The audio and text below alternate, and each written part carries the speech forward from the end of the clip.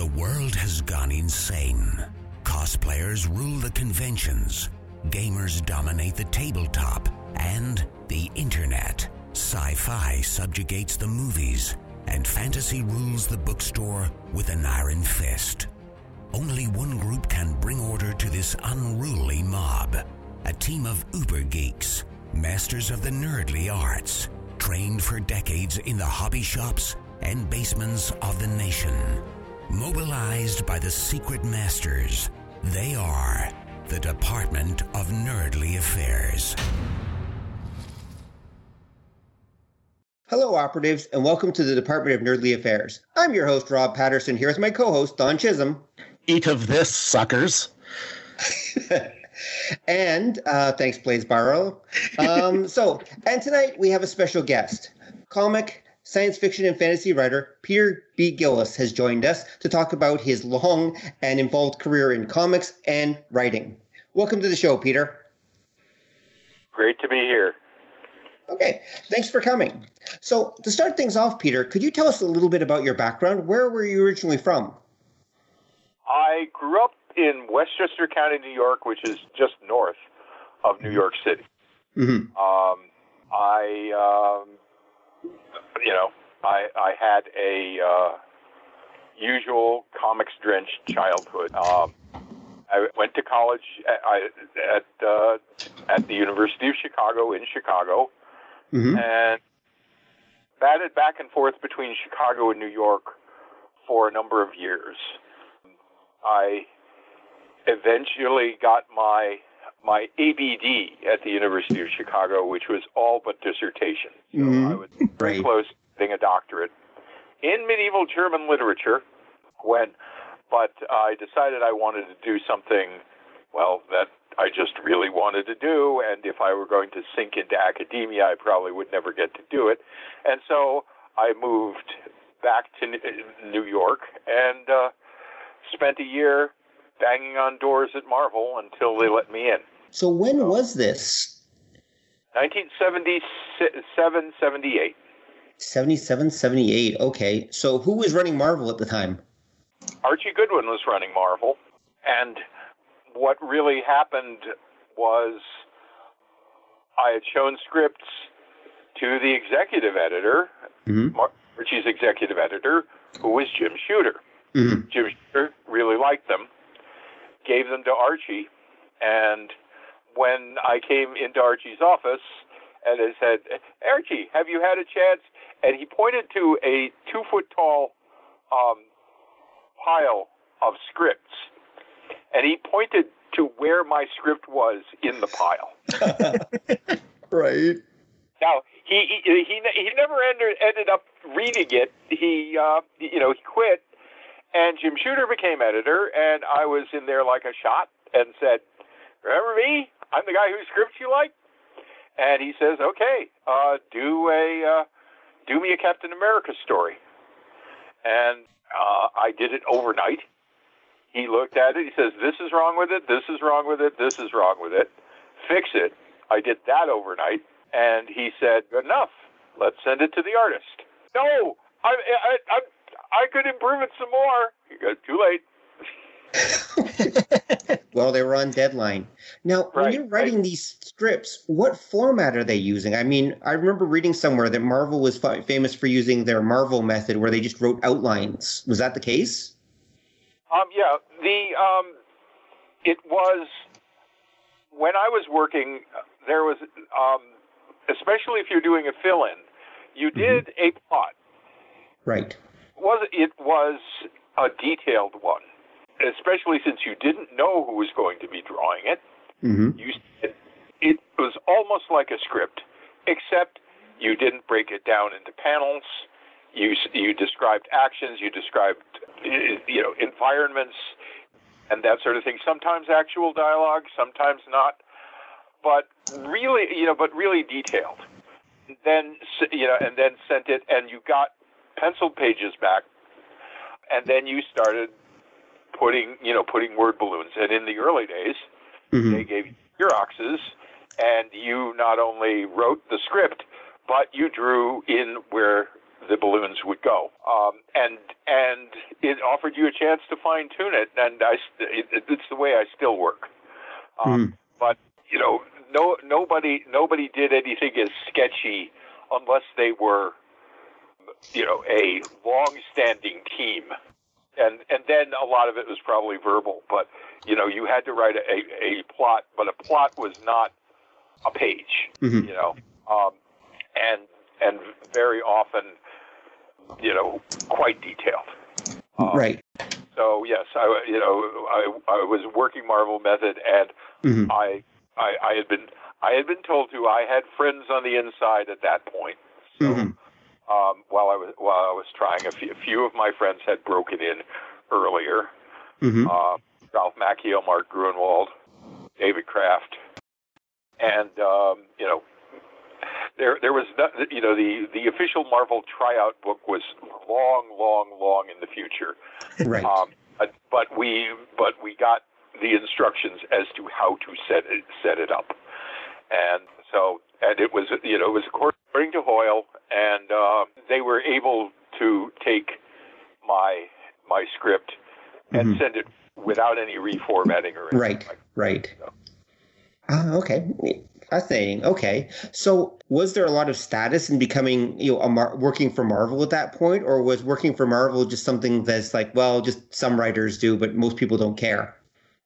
It depends on who you are, and that was very much what it was like to be a Marvel Comics writer. To a very thin slice of the American public, you were likened to a god. Right. And to the other, to the vast, the vast rest of the society, they're going, "Oh, that's interesting," And you get the standard follow-up questions like, "Oh, so you draw the pictures?" Right. And do you know Stan Lee? Right. But of course that's changed now. But it was the case that we're metaphorically clawing over a mountain of other fans to get this job. And there was status. It didn't come with money at that point. Right. But you were doing it, and so it was a wonderful and exciting thing to be, and fandom was very well established, and I'd written for a couple of fanzines and so forth, and you go to a convention. I remember going to a convention, like three of us, and like Mary Jo Duffy, and I can't remember the third one, but we had written like a grand total of like 4 books between the three of us. But we were put on a panel, just the three of us, to discuss our work in comics. So, and people came. So, and now, of course, it's quite different, especially if you have happened to work on Black Panther, Doctor Strange, Eternals, What If, right? And you can mention those and have people, wow, so. Yeah, it must be quite the feeling knowing that, books that you worked on, like 4 major books you worked on have all been turned into major Marvel properties. And, it's of course, there's a part of me that is jazzed over it. The part of me that goes, yeah, well, some money would be nice for that. Yeah.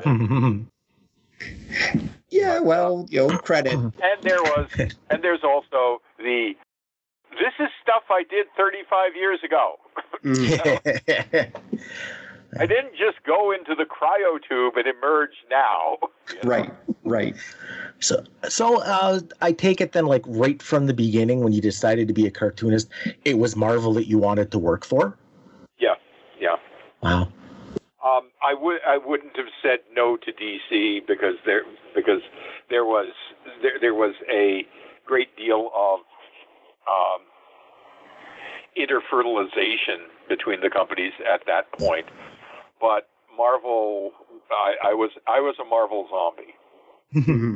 to the point that, as a kid, I would look at somebody like Joe Kubert, and my reaction would be, why isn't he working for Marvel? He's too good to be working for DC. Wow. So I take it then you never submitted anything to like Charlton? No. Charlton tended to pay like $5 a page. Oh, wow. And my submissions were all, by hand. I never went through the mail. One of the pieces of advice standard convention question, but how do you break into Marvel Comics or DC Comics? Mm-hmm. And the answer that I got from a bunch of professionals was move to New York. Yep. And that and it's sort of like the response to that. Oh, it startled you, didn't I? This shows you're serious. And the comic book companies want someone they can turn to right away. Mm-hmm. And if they need something, you really should be there. Yeah. And especially for writers, if you were there and presenting yourself and that sort of thing, and they needed something, they would turn to the person who was there rather than the person who had submitted a really, really good script from Muscatine, Iowa, Mm-hmm. which is where. I just refer to that because that's where Max Allan Collins comes from. Okay. So, anyway, and that was, you really have to be committed to it, and the technology was not there for just about anything else. This was before fax machines in the hands of ordinary individuals. I was typing on this monstrous Royal Olympia electric typewriter that weighed about 50 pounds, and on the kitchen table in the middle of the night with a tray full of liquid paper bottles, so that I could erase and type over it, and, right, so forth, and going in physically to hand the articles to people. There was really no electronic communication, anything but voice. No. So question then, did people or did writers always work from home back then, or did you actually later on get a office at Marvel, or did they have offices for Marvel or for writers back at Marvel? For writers, no, they did not. By and large, they did not have. They would have, unless you got made an editor or assistant editors, and editors and assistant editors wrote stuff, but people were not hired as writers. They were hired as staff. Right. Staff, right. Which is the way a lot of people found their way into the business. My friend Tony Isabella, for example. That's how he got his way in, and it was an extension of the presence phenomenon. Right. He was there. He was in always and pushing. So, okay. I pushed, but I was not there all the time. I was there as often as I could be. So. Right. So there were some people who would literally just hang out at the Marvel offices every chance they got? Yeah. Not everyone. Well, I mean, I was in that very, very fine slice. Use that again. I was just about ready to do it. I had a bunch of friends who, I could go to the receptionist and say, I'm here to see Roger Slifer, or I'm here to see Dave Kraft, or I'm here to see Ralph Macchio. And they would check, and Peter Gillis is here to see you, and he would, and he'd go, oh, sure, send him in. once you were working there, you did get to go in, with just, you did get to just walk in. Mm-hmm. And yes, to hang out, as long as you didn't become too obnoxious. And that was really the fun part about it. So Right. It must have been an interesting place with all those different personalities there. Mm-hmm. Oh, yeah. I will say that one of the things that I really was excited about doing was following in the footsteps of the writers Mm-hmm. of the previous generation that I really admired. Don McGregor, Steve Gerber, Doug Mensch, Jim Starlin, Steve Englehart, Chris Claremont. And I got to meet all of them. Right. Huh. And become friends with them and, talk shop. Mm-hmm. Found out what, Don McGregor was especially a mentor and, introduced me to all sorts of stuff that I wouldn't have gone to as on my own as like a medievalist, the glories of Hopalong Cassidy, Mm-hmm. and Route 66 and things like that. So Right. So no, okay, that's fantastic. Actually, that sounds like you were there at a time of transition, I guess, when they were switching from the previous generation of Marvel writers to what would be the next generation that would take us into the 80s, basically. Some of the people who were sort of I'm anatomizing this a little too hard, but it's like Roy Thomas was on the West Coast at that point. Mm-hmm. There were a bunch of people on the West Coast that you didn't hear, but Len Wein and Marv Wolfman were there, but they didn't come in all that often, so forth. So the people immediately following Stan, Mm-hmm. Roy Thomas, Denny O'Neil, Gary Friedrich, those people were not really in evidence, but Mm-hmm. that whole group were there, and those of us who really admired them came in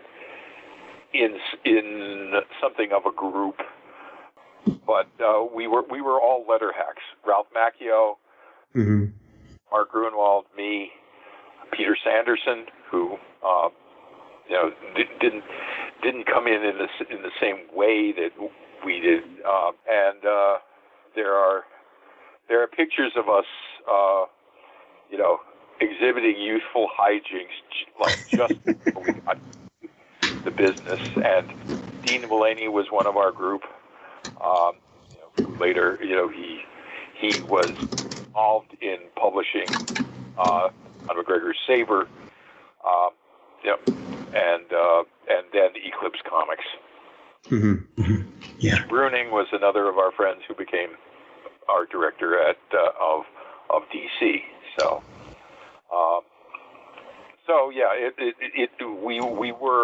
we were kind of a wave. Right. Yeah. It sounds like it. Yeah, because that would have been for a lot of, I think, people listening, they might not have known, because that would have been, if I remember correctly, the early to mid 70s were kind of like a contraction for the comic industry. And when you got to the late 70s going into the 80s, it was Marvel especially. They seemed to expand. There was a kind of a change in tone with a lot of their books, that it seemed like they were focusing more on continuity and appealing to the long-term fan, as opposed to the previous stuff where the idea was that you only read for a couple of years and then you moved on and they tailor for a new audience. Did you find that there was kind of a shift in the editorial mentality between, say, the 70s going into the 80s? Yes.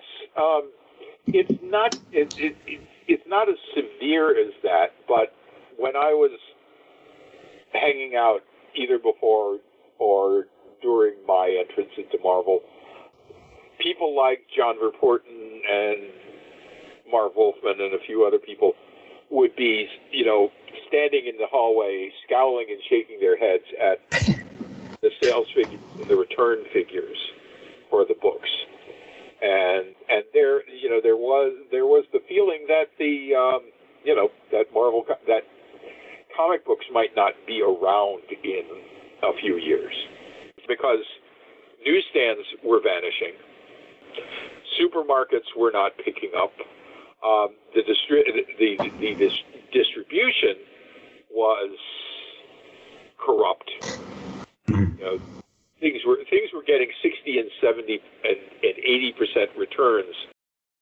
Oh wow! And almost certainly that they never left, you know, the pallets in the warehouse. Mm. And but what saved what saved comics in general was the rise of the comic book store. Right. And with that becoming a greater, pretty soon principal part of the distribution, catering to the things fans liked became more of a factor. Oh, okay. So, there were still newsstand sales, and Marvel and DC both continued to try to reach the general public. I mean, Marvel was publishing westerns. You know, they didn't sell well, and they were all reprints, but they sold enough to keep going, and they were seeing if they could enhance that. So periodically, they would do one new western. You know. Similarly, DC did their war books. Were not fan favorites, even with the spectacular art that they had.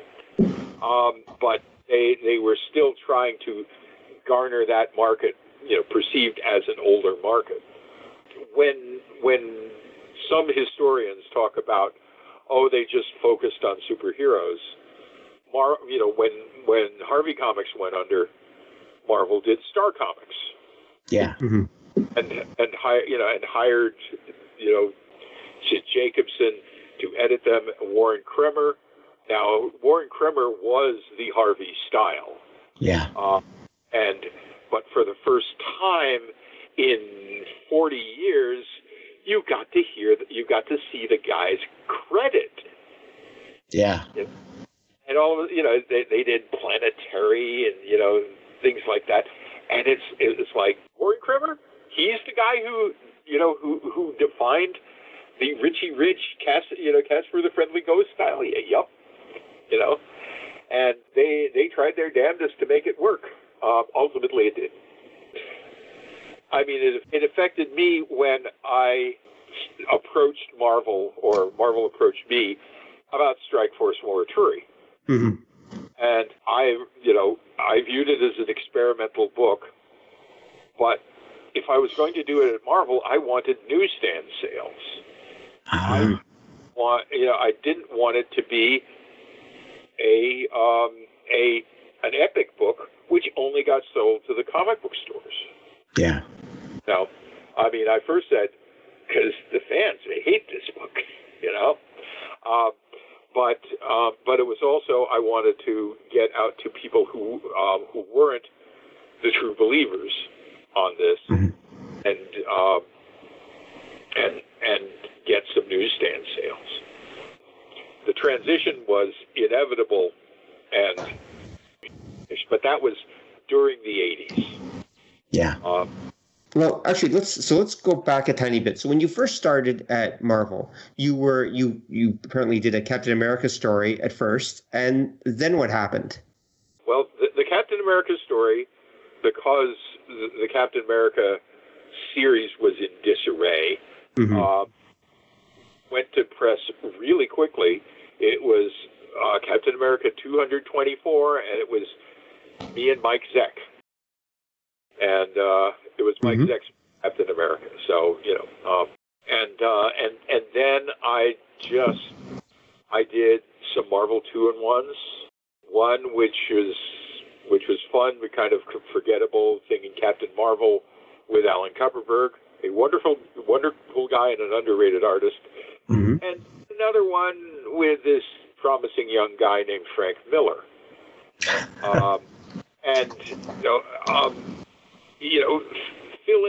Fill-ins here. I did some more Captain Americas, Mm-hmm. and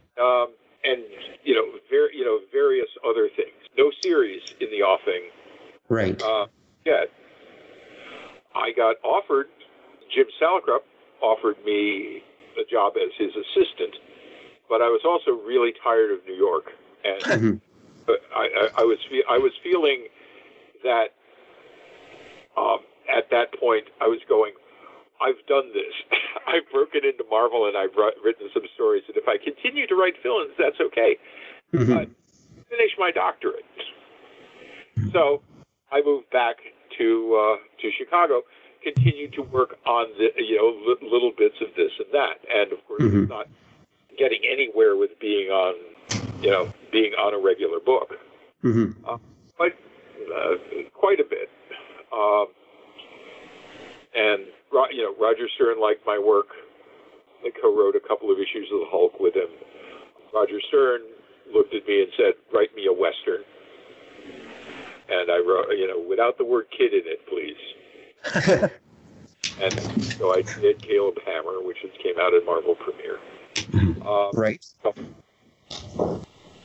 And really, the changeover happened as I was working on my dissertation.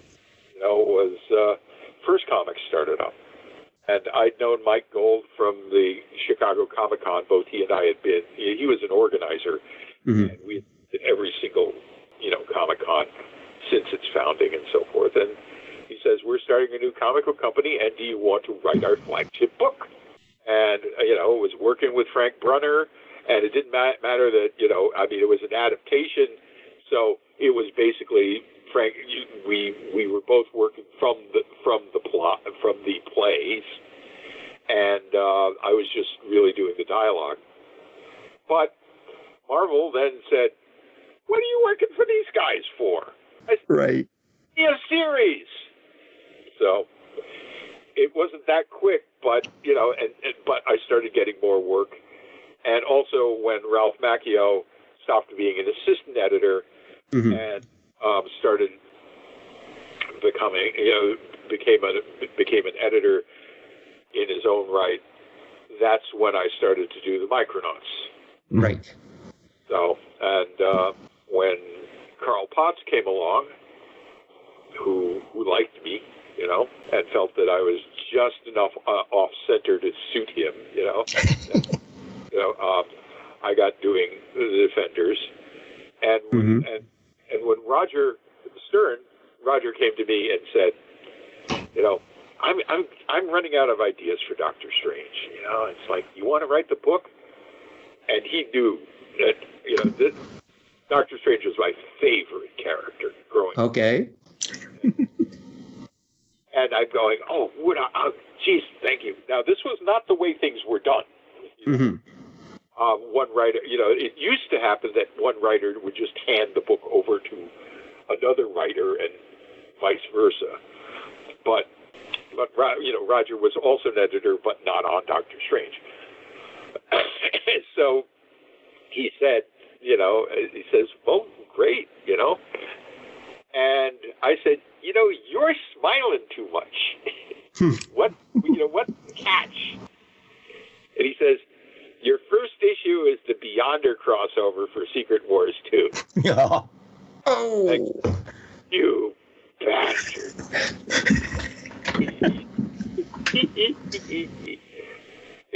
Which was actually not that hard to do, but, because everybody was having nightmare experiences with it, being sent back, no, you get this wrong, et cetera, et cetera, et cetera. But, I liked it. And I got to work with Mark Badger. So, it turned out to be a good experience. And, I kept pushing, I was kind of on fire and I was nowhere near my capacity. So I kept saying, "What do you got? Got anything for me?" Well, how many comics were you writing at the same time? It was close to like a book a week. Especially when you included the work for First. Right. And the other stuff, Right. And I was having a good time. And I bet you were.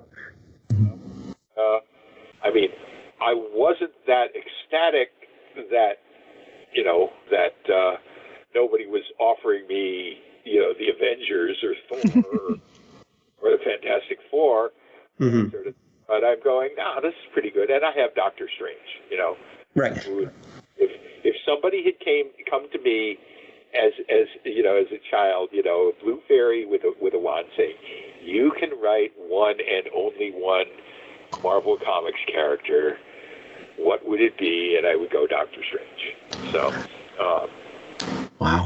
That's interesting. So what about Doctor Strange appeals to you so much? I think the limitless possibilities of it. Jack Kirby was a spiritual father to me, mm-hmm. but not because of his fights. Mm-hmm. He did them better than anybody else and all that, but it was his visionary, his visions of Asgard, visions of science fiction universes, mm-hmm. that sort of thing, and going places that nobody had ever seen before.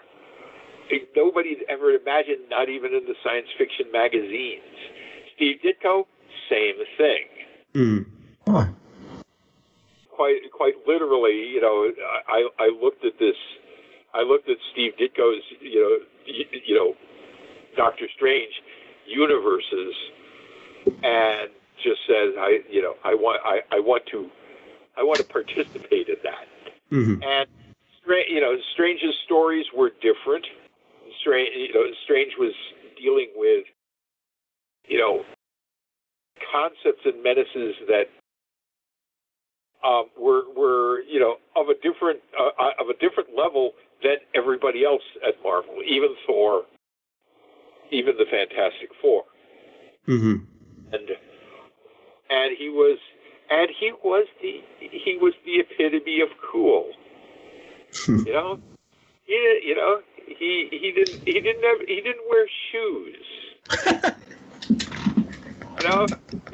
He had a flowing blouse and a cape, mm-hmm. and a mustache. Right. And could open doors in space with a gesture, and it really was his stories, and that he was at home in this. I love Thor for the same reason. Mm-hmm.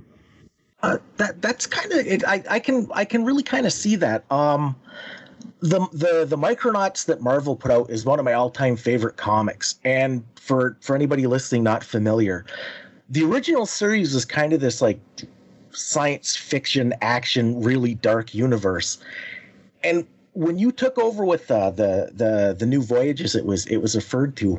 I can see a lot of what you're saying in it, because you took the story, this essentially action story, and this is something I've noticed you do a lot, and I'm wondering if it's intentional, and you changed the scope of it to be absolutely cosmic. Like the stories were all about, especially the Micronauts, it was about personal identity and belonging in the universe, but you always took it down to the character level, and that was the one thing that I noticed very different about the Micronauts you did about a lot of your stuff, that no matter how big the scope or the story is, you tend to make it very personal for the characters. I'm wondering, is that intentional, or is that just something that you've picked up over the years, do you think? It's to me, that's the way you do it. It's also the way that Steve Gerber did it, the way that Don McGregor did it, and especially Doug Mitch. Mm-hmm. They didn't just explode, and it affected them. And how do you confront this sort of thing? And look, I loved Bill Mantlow's Micronauts, Mm-hmm. and it was phenomenally inventive. But his model was Flash Gordon. Yeah. Oh. Mm-hmm. And and that's not a bad model to use. And, And you had Ming the Merciless, and you had and you had the outsider coming in to save the microverse. So he'd been gone for 1,000 years, and all of that. And a Croyer is like Prince Baron, and Marionette is Dale Arden. So there's and of course you have two robots because this was the Star Wars era, Right. And when I got it, I said, is there any way that I can do a science fiction comic without doing war in space? And I thought about it a bunch, and I came up with it. And one of the key things was a visual, which was and it did kind of bother me that the microverse was a bunch of planets with dowels between. Right. And it's like that kind of offends my every bit of science that I'd ever read. But I all of a sudden I said, what does the microverse look like? And we have them go away far enough to see, and instead of like a Milky Way, they see a DNA spiral. Okay. And that when I go, bam, that's it. And who made it? And then learn, and then working to make this exciting, because of course you could just go, here's this amazing thing. And you stand there with your mouth open for 20 issues. It's like, no, can't do that. So I worked on it, and of course, I worked with Kelly Jones, who, when he was about like 15. When I met him at the San Diego convention, his voice was still high, and he looked like 12. And my first reaction was, because I had worked with Butch Guice, and I'm going, do I get to work with Butch Guice? You go, well, no, here, this guy. You go, you're giving me the inker? He goes, and Ralph, who knows what he's doing, said, trust me on this one. And and Kelly would just act, just anything I threw at him, he would do. Yeah. And we just kept going, and managed to do it. Not, and not because we did, we were pacifists or anything like that, but because there was more, if you're going to be doing a science fiction strip, there's more exciting stuff than beating each other up. So. Yeah. Actually, can I butt in for a second? So what science fiction or fantasy books when you were young were your inspiration? Like, what was the thing that helped inspire you into being the writer you became? Well, I read tons of stuff, but I gravitated to the more out there stuff.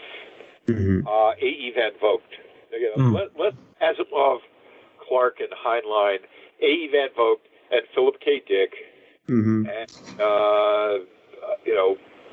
the people who just took the top of your head and twisted it off. Olaf Stapleton, right? People like that, and very often the people who wrote strangely. Mm-hmm. In fantasy, well, one guy, or actually two or three, but, Tolkien, miles above everybody else. But, mm-hmm. And those people who, sort of like remade the universe in front of you, mm-hmm. were the things that I really loved, that really pulled my imagination along. Okay. Yeah. Because I noticed that if there's one theme that tends to run, at least with your the comics you did for First, and even the stuff you did for DC and a lot of your Marvel, it's basically science fiction. Like, you really do come across as a science fiction writer who also writes fantasy and also does some superhero stuff, but mostly looking at what you wrote back in the time, it seems like you were mostly a science fiction writer. Yeah. I was pushing for more. I was, as a fan, I was I was extraordinarily happy to see Conan the Barbarian. Mm-hmm. Not so much because I thought we needed a big guy with a bloody sword, but because of Robert E. Howard's vision of, the abyss and the Hyborian age and the dim past and all of that. But I was saying we should, it's like, and we should do more fantasy. Mm-hmm. Now, people, we were doing science fiction because science fiction and superheroes work together really pretty well. Yeah, yeah. I was saying I wanted, I would love to do this. And now one of my favorite properties, favorite things that I did was the Black Flame. Oh, yeah. Now that's fantasy. That's fantasy with a capital T-A. That's true. That's true. Yes, it is. Yes. And it's it started out with my friend Bruce Patterson, who inked the first few issues, and and he was production manager at under Joe Staton at first. So, and he says, what we should have? We should have an H.P. Lovecraft series. Mm-hmm. Oh, Bruce, there's a problem with an H.P. Lovecraft series. It's that the hero, every issue, would have to get, go, Yep. Yeah, but and I was gravitating toward it, but I knew what he meant. And, I was really thinking, and I was very attracted to the very early H.P. Lovecraft before he, just got into horror and was doing more dark fantasy, and that was where and from there that was where I developed the idea of the boogeyman and the land of dream and the land of miracle and all of that, and I would have loved to do a Tolkienian fantasy, but nobody really was interested. And until the closest came was my friend Marvel Special Projects and Warriors of the Shadow Realm, Right.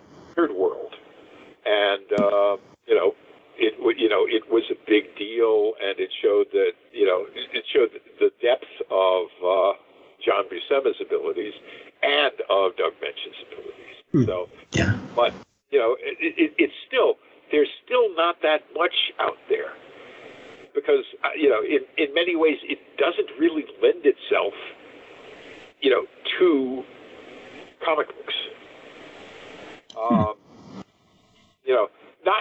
Not as well as, Pulp Adventure or anything like that. So, yeah, it can work, and I can show you how it can work, but. It's still, it was still a phenomenal influence of mine, and but it wasn't for lack of trying. Yeah, I can see it because around that time, Marvel did Conan. They did a bunch of ones that they were trying to make Conan, and you mentioned because Weird World was another one that I really liked, but you can kind of see. Marvel never knew what to do with it because they kept kind of moving it around and sort of restarting the story every so often. Yeah. Yep. And I mean, well, there's the one issue of it was Marvel Premiere, I think, and it was Doug writing, and it was Mike Ploog drawing and Alex Nino inking, and it was just one of the beautiful things ever. Yeah. But, and I'm saying, I would buy this series forever, But, and I don't know really why, the tendency never came to the major guys. By the 90s, when I had left, well, it's like people were adapting science fiction, epic fantasy left and right. Now, Lord of the Rings was off limits. And I'm saying, like, where are the Game of Thrones books? And somebody said, well, they exist. They do? I've never seen one. Yeah, well, that's kind of the problem. It was done by a small company. Somebody did Anne McCaffrey's Dragon Riders of Pern, and then I was gone. But which is, halfway between fantasy and science fiction. Right. Yeah. It's kind of hard to do something. Well, the Lord of the Rings is one grand narrative, and you chop it up into graphic novels, but chopping it up into an ordinary comic book, you get entire issues of them, like cooking breakfast, or slogging through marshes, or sitting, or sitting at a conference table. And that's kind of the nature of the thing. It's still, I still want to do it. And with your permission, I will jump ahead a little. Sure. Go ahead. Because I just put it up on Facebook like this year, a couple months ago, that one of my fantasies, if somebody gave me a publishing company, would be to do a set of graphic novels of the classic fantasy novels, like Lynn Carter's old fantasy, like E.R. Edison's Zimianvia books, William Morris, Lord Dunsany, Arthur Machen, James Branch Cabell, having the advantage on just about all of them that they're in public domain. Yeah. True. High fantasy, and done by top artists who would do the visuals justice, and and put them out. Now, I have no idea whether that would be a successor, but I would buy them, and I think other people would, because they are magnificent stories. Right. Yeah. But and have all the elements that people that people who read comics would love to see. Whether that would make money, well, I'm the last person to actually come to and say give financial advice to other people. So. Well, there would be a way to test it out. I mean, we do have systems like Patreon and Kickstarter. We've got things like sites like Kickstarter where you could actually, if you could get an artist to do maybe just a few pages or some promo art, and you just stick it up there on as a Kickstarter, and you never know what could happen. Right. Well, my problem with that these days is, look, writers can do all sorts of stuff, and just churn out a vast amount of stuff in the time that the artist is getting his boots on. Right. Yes. And now, so, but let's get to that a little bit later. Yeah, let's get back to that. Okay, so let's see. Actually, let's talk about Strike Force Mortuary, because that's one of the stories you're most famous for. So, where did the idea for that one come from? Well, it was kind of an emotional reaction. I would say, like the death of Supergirl in Crisis on Infinite Earth. Oh, really? Okay. Yes. Well, because I'm going, she wouldn't have died if her movie hadn't stunk. Oh. True. Yes. Yeah. And it's like, and she'll come back.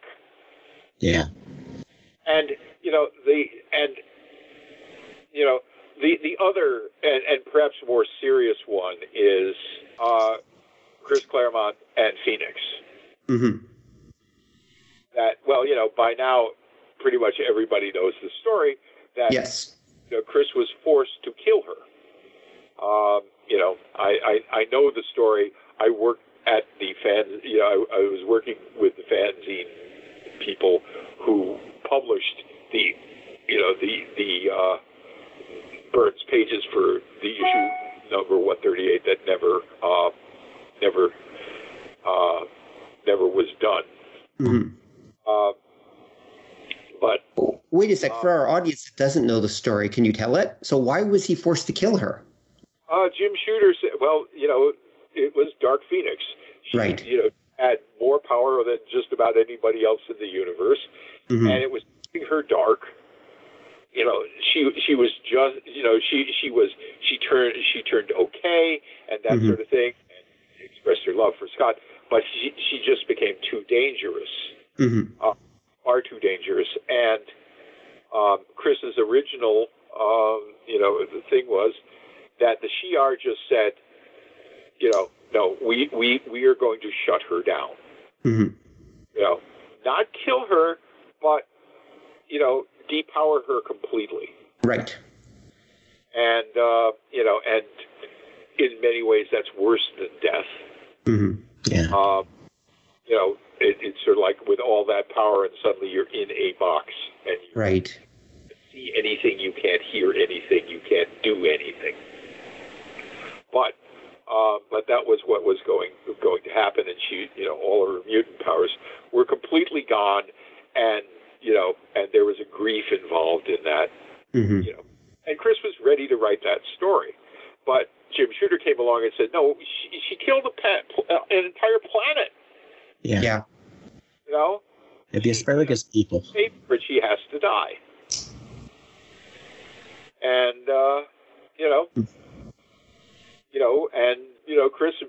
Chris may have, Chris had no real world, hold on the X-Men. Mm-hmm. Right. And so he did it.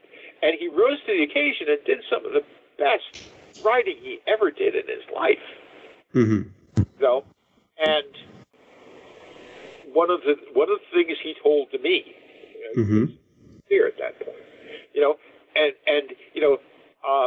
and you can see little things that when Dave Cockrum took over the book, they left sort of like little clues to how he was going to bring her back. Mm-hmm. And then Jean Day died. Right. Right. And it threw me into despair. I mean, I've been working with him. He was working on the first Warp special. Mm-hmm.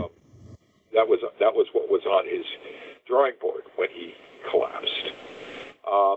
And he was a friend. Doug, Mm-hmm. we were all that way. And Chris, said people die, Mm-hmm. and it's unjust and all that, and I can't, it's like trying to undo that is wrong. Mm-hmm. Like, Right.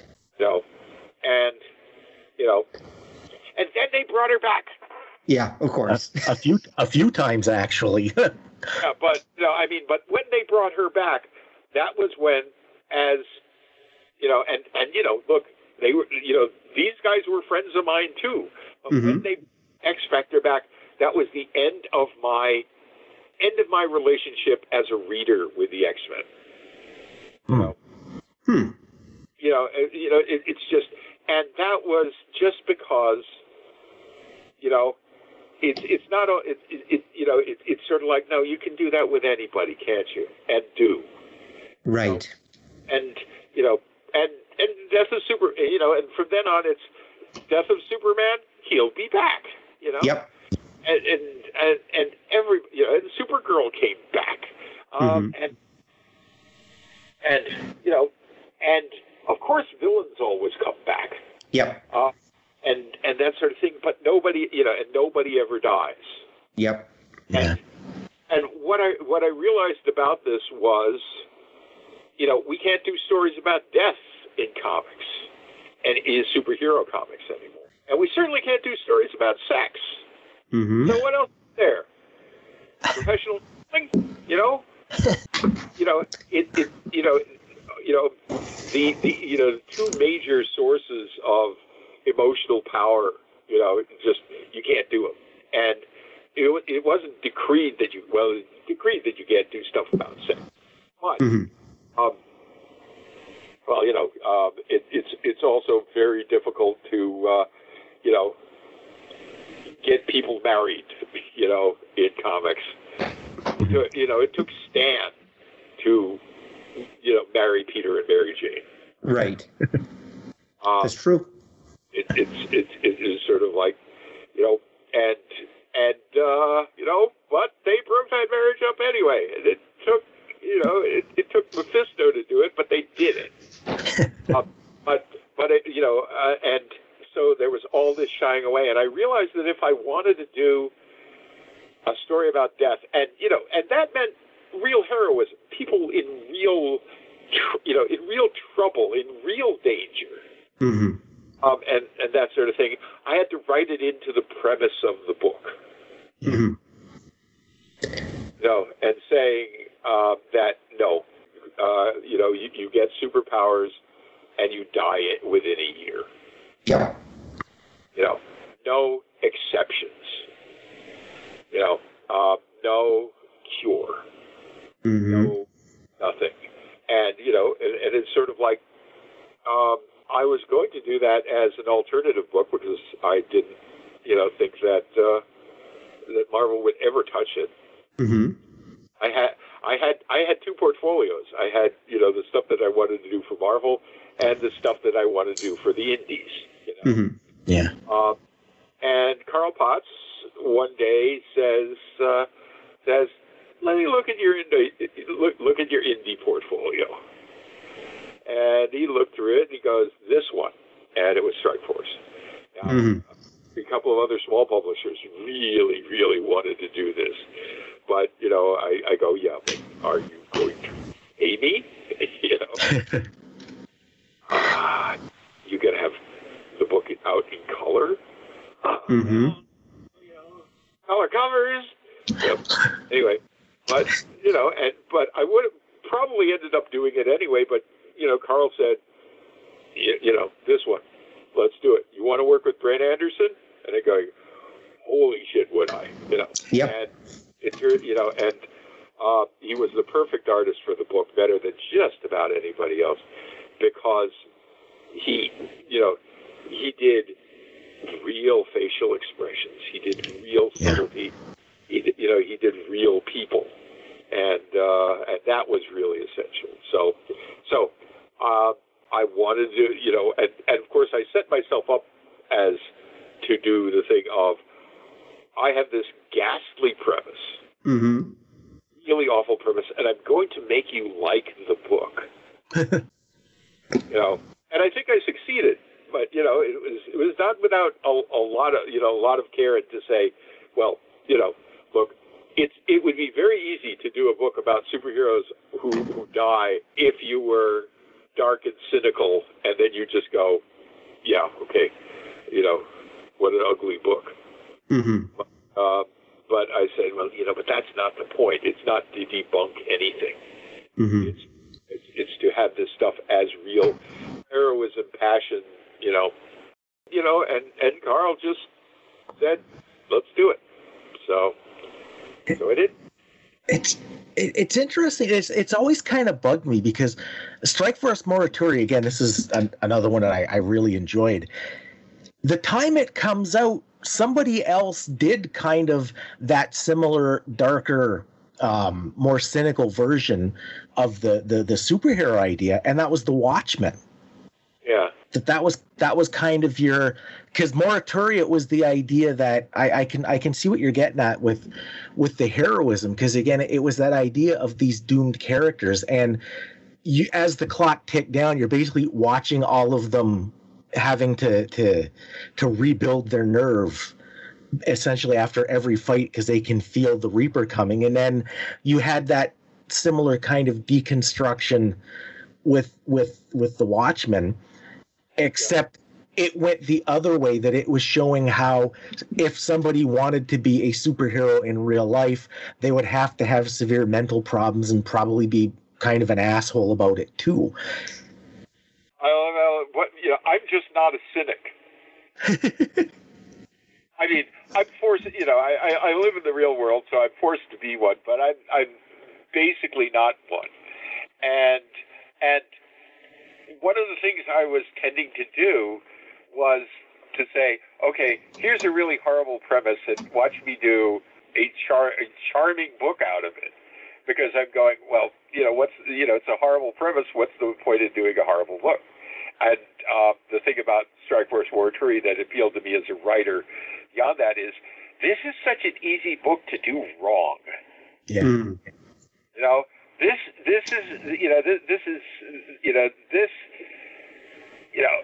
is really easy to fail at doing, which said, no, I have to keep thinking about this. I have to keep working at this. And I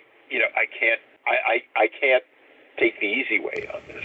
So, but it's like, now I basically, well, when you consider the Black Flame, it was sort of like, I'm not a horror writer. Mm-hmm. At which point Kelly Jones bursts into laughter. But again, the Watchmen was its own thing. I didn't set Strike Force in today's world. So, mm-hmm. And actually, I had a world which had gotten better a fair amount, and then the aliens show up. Yeah. So, and one of the things that people may notice, and one of the things that I made no bones about, he said, I'm not going to do the bad government story. Hmm. This is a desperate government doing the best they can, mm-hmm. But not, and yes, it's doing terrible things to these people who were volunteering and wanted this or thought they did, mm-hmm. and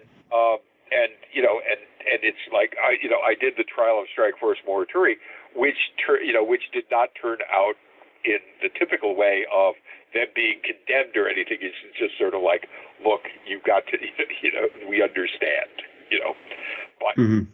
pay more. You've got to obey us a little more often, right? But because that story had been done, and of course, continues to be done. And Alan Moore was doing a dystopian story, set in the world as it is. And yeah, it's dark, but it's easy to do. It's easy to do dark. It's easy to write assholes. It's easy to write cynical stuff. That's been one of my operating principles for a very long time. Dark is easy. Yeah, well, and it's the idea too that, like I said about the Micronauts, you did it in Morituri, you did it when you took over the Eternals, and even the Black Flame. You tend to write the stories, no matter how big the story, it's always the lives of the characters that you focus in on, and it gives it that personal thing. Because even something like the Black Flame, a lot of the stories, at least the ones I remember reading, they were very personal for the people that he was trying to help. And again, I think that for something like especially Morituri, writing like that gives you that edge, because you can have the characters as real people, and it's, for the audience, they're easy to like. Even the arseholes in the team were likable because, like, you knew these people, and then it really makes it tragic because it feels like something bad happening to a character rather than to an archetype. Yeah, to put it on its head, it's sort of like, yeah, I'm working very hard to make you like these characters, see them as human beings and all of that, and then makes them explode. Right. Right. But and yeah, it's perfectly legitimate to say, you're one sick puppy, aren't you? Right. But again, one of the things Brent asked me when we were talking, when we were discussing the strip, which we did a lot. He goes, "Is there life after death in the Strikeforce Mortuary universe?" And my answer is, I don't know. More than I know whether there's life after death in this one. And that's the point. Right. Oh, that's kind of creepy, because you did a story with where the one character dies and she meets up with somebody from like the earlier issues, and they actually discuss that as she's walking into basically a blank abyss. And I'm wondering, was that a dream sequence, or was that real, or that's going to bug me now?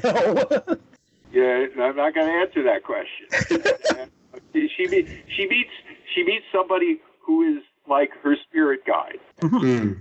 The next to the last issue 19, because I remember it, and she's either going into a blank abyss or beautiful, blinding, brilliant light. Mm-hmm. And could be either. Now, oh wow. And one of the other things, I mean, in doing the story, one of the things of working against type, I had Adept, young black woman who's a fundamentalist Christian. Mm-hmm. Yes. And not evil, That's true. And, just because I'm tired of that crap, Mm-hmm.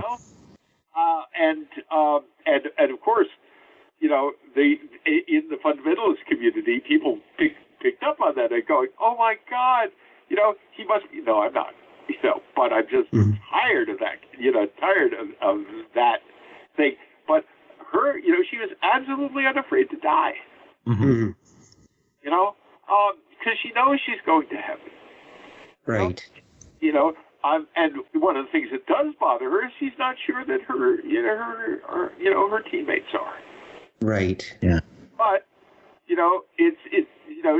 there's not enough time or opportunity to try to convert them.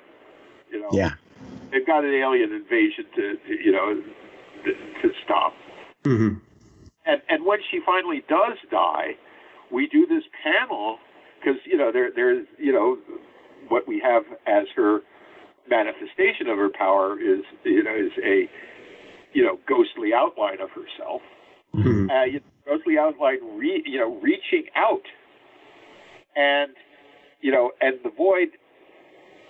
So there's something that might be an answering hand, but might just be darkness. Mm-hmm. And look, I was very specific about what I wanted to see, and Brent understood completely and did precisely what we did. It's is she answering? Is there a God whose grasp burns or she returns? Could be one, could be the other. Right. So anyway, and so so there is hope. There is and I'm not going to sneer at hope. It's just that we die. Mm-hmm. How do you deal with that? How do you forge relationships? And when you are going to die, and all of that's pretty fundamental stuff. Right. So I'm very proud of that series. I really got to do what I wanted to do, for that period. Now, how did you feel about the stuff they did later on, like the last part of the series or the Electric Undertow sequel they did? I have not read them. Okay. Because did you plan Did you plan beyond the stuff you wrote, or? Yeah, we had plans for quite a long time. We had figured out by about issue 12 that Brent wanted to leave the book. He was disgusted that we were getting no publicity on it. Yeah. He was disgusted at the at the production errors, stuff like that, and it's just like we didn't quite exist for the rest of Marvel, and but I said, stick with me, issue 20.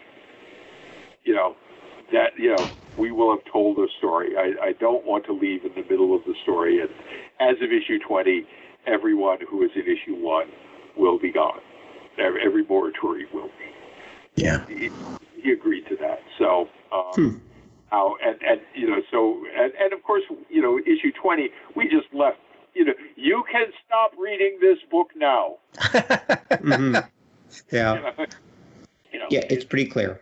Yeah. But it's like with Aline, Blackthorn, who really turns out to be basically the thread for this for the whole series. Right. It's still hope and passion and all of that. But her story is she felt her life was worthless, and nobody cared whether she lived or died, and she practically didn't either, and so forth. And she could do something and do good for humanity, and so why don't we do it?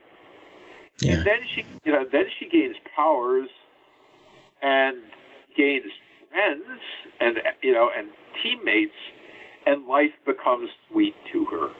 Mm-hmm. That's the terrible part about it. I mean, why she went in there? Because life was ashes in her mouth, and as soon as she throws it away, all of a sudden it becomes worth living. Mm-hmm. Yeah. And she turns from a slightly ugly duckling. I mean, not unattractive, but big nose and all of that, to winning the heart of the heartthrob movie star. Yeah.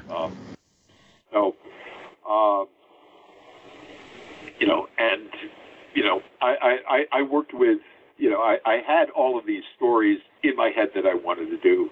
Mm-hmm. And it was great. Well, Carl, the one thing that he made us do, which was sort of like Jim Shooter, it's like everybody has to call each other by name, superhero name, Mm-hmm. powers. So that's the one thing that I look on those issues and go, well, we tried to be really inventive about that. But it's like, yeah, okay. Everybody's calling themselves each other by their code names, and they're all doing things with their powers. Mm-hmm. And I'm sitting there going, Wolfman and Perez don't, Right. That's true. It's very true. Anyway. Actually, here's an odd question about Strike Force Mercury. So, going through it, because I recently reread it. I read it many years ago, but I was recently rereading it. And there's a backup story about you and the artist trying to come up with a story for the book. Yep. And during that story, you look over and there's the cartoon. You looks over on there's this giant poster on the wall that says Claremont says, "Why can't it be a woman?" Yes. Was Claremont really that? How can I put this? Feminist, towards in his philosophy of Marvel Comics. He was definitely a champion of the thing. Right. And I mean, look, he was not. He was still a freelancer. He wasn't dictating to anybody, but he goes about it. It's like, you're creating a new character. Mm-hmm. The reason it can't be a woman. Just ask yourself that question. Right.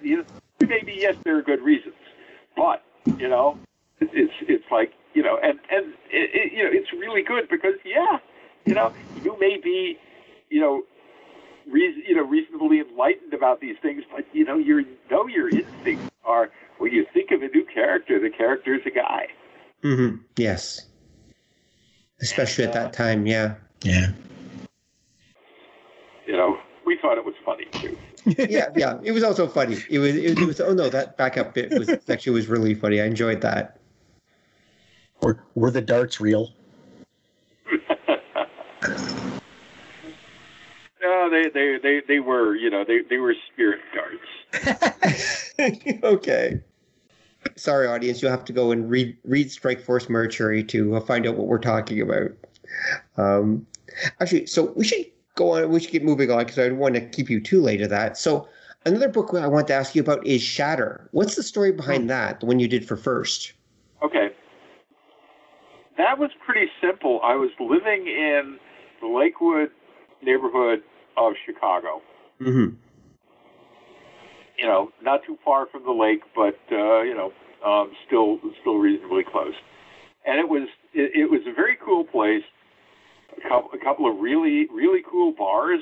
Now, my drinking days ended in my undergraduate years, but I would go to this bar because it was very cool, and it's like I walked in, and there was no jukebox. There was a turntable in the back and playing the Pretenders, and I said, "Oh, okay, this looks good." And I made a number of friendships, and one of the other people living in the in that neighborhood was Mike Science. Mm-hmm. And that's how you pronounce it, Science. And we got together, and we just went, we should do something together. And I said, yeah, let's, and it stayed at sort of that level. We didn't start, throwing back and forth ideas. We both had plenty of them, but it was sort of like, we should.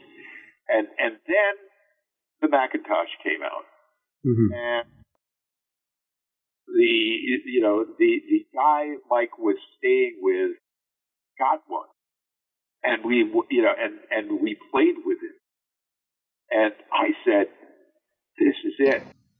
We do, we're going to do our comics project on the Macintosh.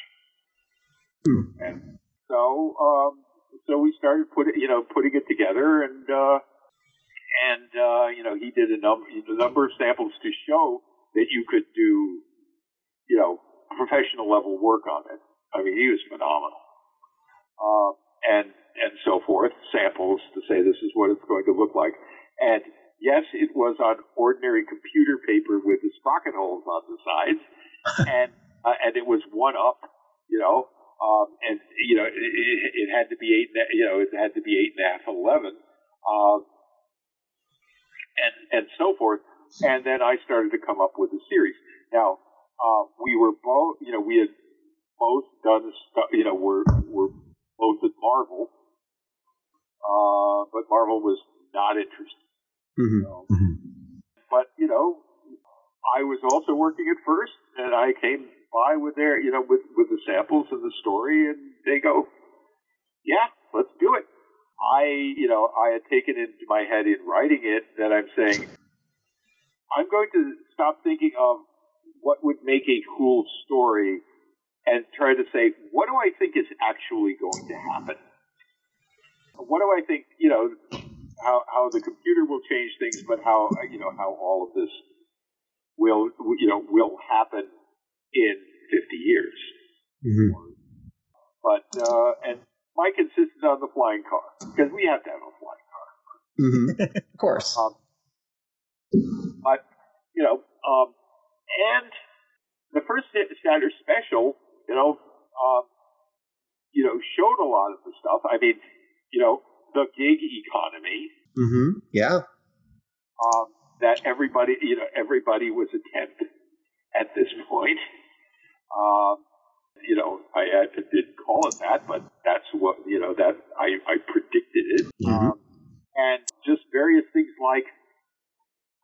invented eBay,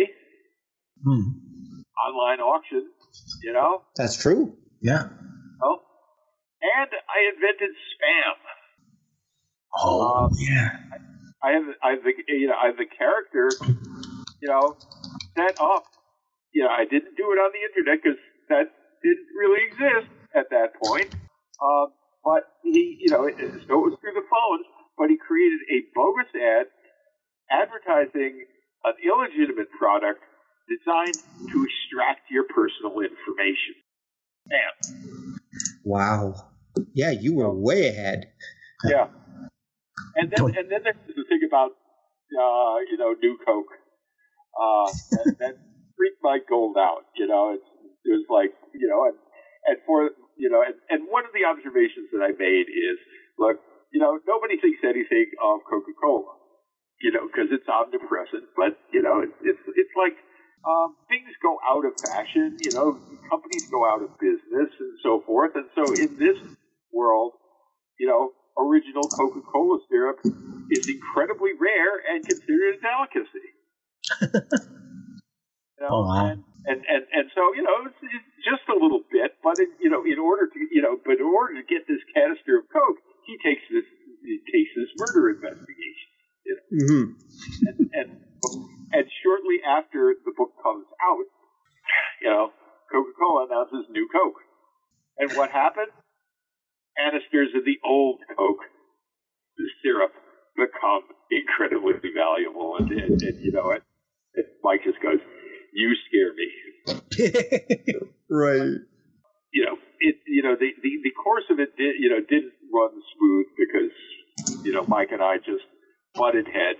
Mike basically thought he was he deserved all of the credit for it.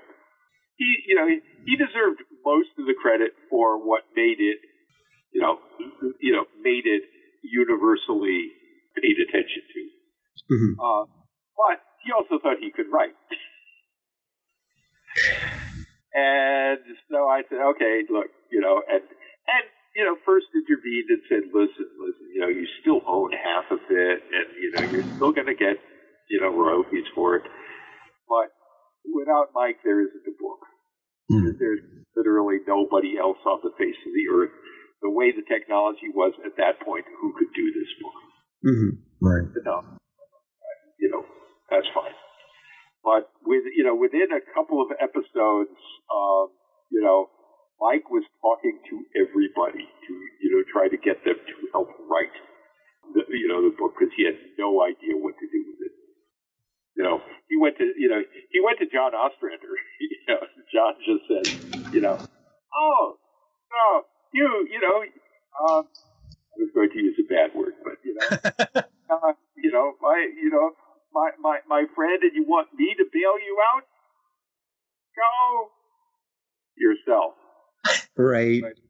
And the fact that one of the co-writers, which is this is a really weird piece of trivia. One of the co-writers is Mark Pierce. Mark Pierce is one of the developers for Macromedia, one of the developers of Flash. And comic and Macromedia director and all of that, because they had their offices in that neighborhood too, and we stopped by. So he got Mark Pierce, and I think this is probably the only the only Fortune 100 executive writing credit that you're ever going to find. That's a good point. Yeah. So, but at any rate, so when he finally flamed out and left, there was an intermediate issue done by Steve Grant in which he says, oh, all that premise and all the stories, it's all fake, and they're like, okay, and then I said, I want the book back. Right. And I said, that's of course what they would say. It's not. And then I said it into the jungle and started doing more stuff, about RNA and getting pregnant and things like that. So That special and the first, the first episode. Again, I thought about it a lot. I worked with Mike, very heavily. I knew what we could do and what we couldn't do, but we wanted to do serious science fiction. Right. It must have been incredibly slow to produce something like that on the Mac back then. Like, it must have been almost impossible to do a monthly book. Yeah, it was but the technology was changing so fast. Right. And Mike was incredibly talented and could bat it out, but didn't do what the plan was. We did the special, and then it was in the back of John Sable Freelance, and it was like, yes, we can do monthly, or he can do monthly 6-page installments for while, and then we'll see what we'll see. But maybe that's what we can do forever, Yeah. Yeah. But it's like when we were doing this, there was no such thing as the scanner. Mm-hmm. It was not until I got the book back that PageMaker came out. Where we could get the resolution better by taking each drawing and putting that, and laying it out in a panel and printing it out on the laser printer. And the laser printer came in late in the game. Graphics tablets? No. And so forth. And the Macintoshes we had did not have hard drives. When I talk to people about it, I realize that I'm sounding like Quest for Fire. Mm-hmm. And of course, I'm old enough to use that as a reference, but it's sort of like, yes, and we bang rocks together and make spark, but it was the first day of school, and the kludges we used were kind of amazing. But yes, this was once up. It was black and white. It was colored conventionally, and one of the things, Alex Wald, who has remained a dear friend, First Comics used to have have their indicia, and they had, like, at the very end, little phrases. Mm-hmm. If you ever go back to look at the books, they're there, for everybody. It's in Badger, it's in Exodus, Right. But in the Shadow Special one, he goes, no, this isn't the world's biggest connect the dots. Right. But I will tell you right here that there is a Shatter 2.0, 6 issues, with the 6th being a double-sized issue by me and Pat Broderick, that we've done. All but the last, I have yet to script the last 5 pages because, they got lost. But it is, it will be coming out sometime next year. Wow. And, nothing much about, much about computer generated. Yes, this is a computerized comic, but they're all computer. Mm-hmm. But dealing with a lot of the biological stuff that I was doing in the series and so forth, and it's really cool. Wow. Looking forward to that. The revived First Comics. Yeah, because Shatter was, I don't think anyone else anywhere in comics even touched the idea of digital art for not till a very, very long. Like, Shatter was the first and only one for a very, very long time, as I recall. Yeah. Well, first off, it was kind of like, things were really changing, and I was pumping in my last, couple of years in comics. I was trying to put together a digital production system mainly for indie comics. because indie comics were in black and white, which made their sales really limited. Yeah. But so much of that, a lot of that was just printing, and you can't get around it. But they were paying a tremendous amount for separations, and I'm saying you don't have to do that. Mm. And especially if you're doing flat color, there's ways to do that in Illustrator that doesn't involve, miles of a megabyte in size. Mm-hmm. Which used to be scary. Yeah. I was trying to sell it, and people were listening to me. One of the persons who did was Dave Ulbrich, who a little bit later founded Malibu, and paid attention and created a digital production environment that was so good that Marvel bought them for that production system. Oh, okay. Because wasn't it a shoot kind of shortly thereafter when you mentioned the color? Didn't Comico do an experiment with some kind of weird digital coloring that let them do pastels? I don't really remember that. Was it Comico, Don, or was it Antarctic Press? Because the first one I remember doing computer coloring in the mid-'90s that I remember noticing, hey, this is computer colored, was Antarctic Press. They did Warrior Nunarella. Yeah, and they did one or two other things ahead of it, I think, as experiments. Yeah. Well, by the mid-'90s, I had gone, and so I was not really paying attention to that. Mm. But I will say in the '80s, when I went to San Diego, the San Diego Comic Cons were still mainly about comics, and I loved going there because I got to meet all sorts of people that I knew or didn't know, and all the people who were on the West Coast and so forth. But also just sitting there and manning the Marvel table, mm-hmm. and one, we were scheduled for that. They didn't fly us out. We paid our own way, but they did take us out to a very nice dinner and so forth. Mm-hmm.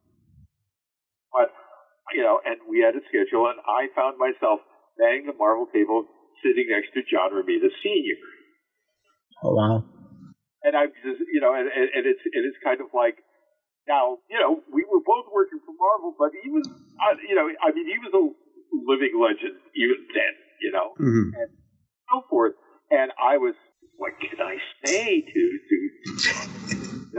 and, but John turned to me and saying, I've been seeing what you've been doing with Shatter and the, digital comics. That's so fascinating. Tell me more about it. Mm-hmm. And, and it was kind of like, I was so delighted, and I knew that John was just a great guy in general. But the fact that he was really fascinated by our experiment, that it increased my estimation. Mm. You don't really think of John Romita Sr. and digital comics in the same breath. And kind of not now, but he really was. You can do pastels in comics. You can do all of that. It just costs money. Yeah. Mm-hmm. All you have to do is all you had to do was do photo separations. And instead of X-Acto knife hand separations. Comics were still, we're still at that point absolute bargain basement production costs and so forth, and no, we can't do that. It was an incredibly big deal if you had a gradient on a cover. I'm going. Photo separations are a thing of the past. You click one item and you have separation. Mm-hmm.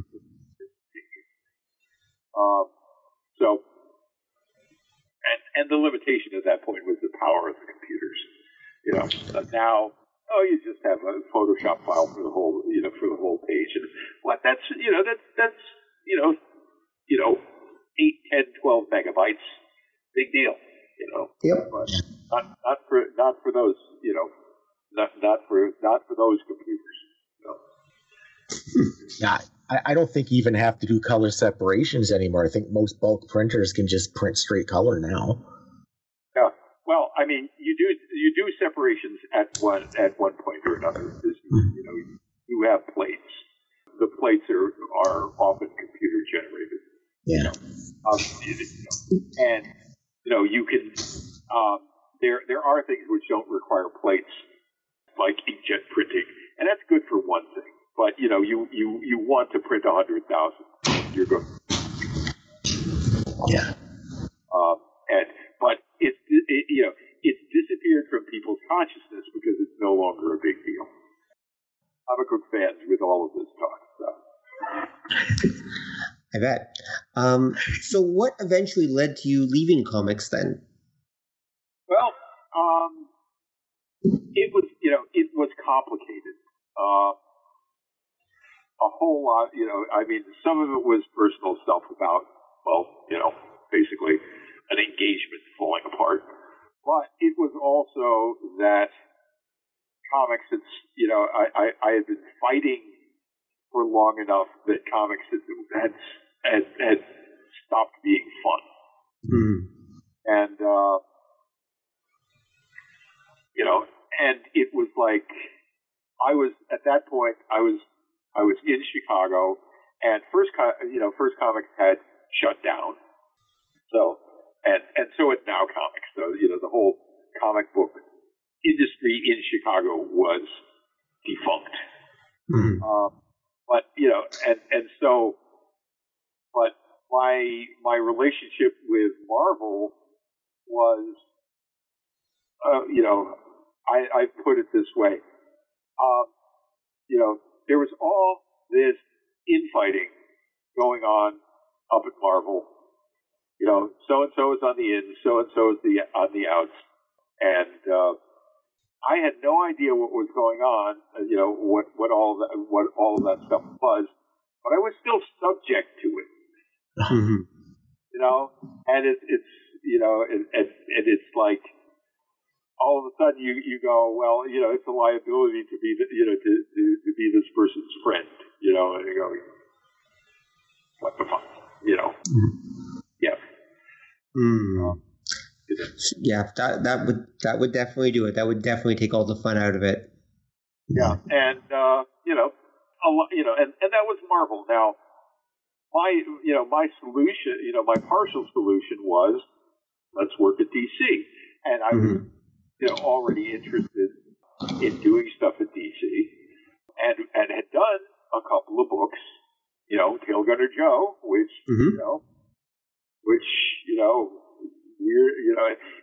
I think it remains the only comic that DC ever put out with a mature audience's label on it, purely for the weirdness of the concept. Yes. Yeah, that's definitely true. And it was supposed to be 12 issues, but they stopped at 6. Not so much that, nobody ever came to me and saying, we're stopping at issue 6. It's just sort of like, what actually happened. Mm-hmm. And, Gamma Marauders died because the TSR DC, relationship came to an end. Mm-hmm. But Barbara Kiesel was my editor, but she moved away from that, and Elliot Maggin became my editor. Last issues of Tail Gunner Joe and last issues of Gamma Marauders. And I was working, and we were working up new ideas, and one of the ideas I had was for a street type character. And, the name of the thing was going to be Jackknife. And although there's a lot more than that, I said, well, the hook for this is the first homeless superhero. Okay. Wow. I'm not going to give you the whole deal, but right. And Elliot and I, he loved the idea, and we went out to lunch, and discussed who we could get as an artist. He offered me this guy Tim Sale, and I go, I don't like his faces, but that was me coming off of working with Brent Anderson, but the person that we ended up agreeing on was Kevin Van Hook. Mm-hmm. Who is still friends with me. Now making films and Bloodshot film, etc. All of that. But and then Elliot vanished. I mean, really vanished. Mm-hmm. Knew where he was. He showed up, 6 months later on the West Coast and wouldn't explain what was going on. I've never really asked him. But, he was just gone. And I said, okay, well, who's taking over his books? And nobody knew. Huh. And I went, it's like, what about this project? And, and I couldn't get, nobody had any idea. I talked to Denny O'Neil. I talked to Bob Greenberger, all the people, my friends over there, and it's just like, and that was the weird part about DC. It was sort of like things could just vanish, and kind of at that point, I went, oh, screw this, they're not the mean girls that that Marvel tends to be, but this is just and I was fascinated by computer production and soon found that I could make a lot of money doing digital production, desktop publishing when desktop publishing was a thing. Right. And ended up working for being one of the senior layout people for a series of for a textbook producer. Okay. And really pretty happy about it. And and then ended up for nearly 20 years doing that and doing everything from web design to 3D modeling to interactive stuff, and as long as or the content, it was really fun and exciting. Mm-hmm. So I left because it was there was just too much junk going on. Right. Right. And and I really didn't want to fight to stay in. Right. Yeah. Especially by remote control. Yep. Yeah, you definitely made the right choice. Yeah. So, and it's sort of, so I missed out on the boom of the 90s, but I also missed out on the bust afterward.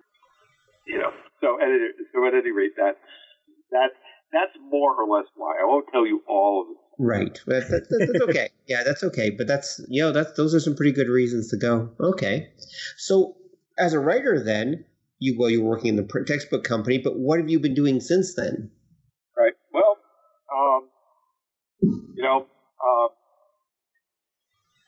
one of the things I did was say after a few years of doing production, I had just gotten off a really big project, and I had a bunch of money in the bank, and I said, I'm going to write that novel, that science fiction novel I wanted to do.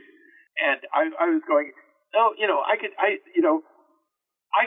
write a good solid space opera potboiler, or science fiction adventure story in about 4 or 5 months,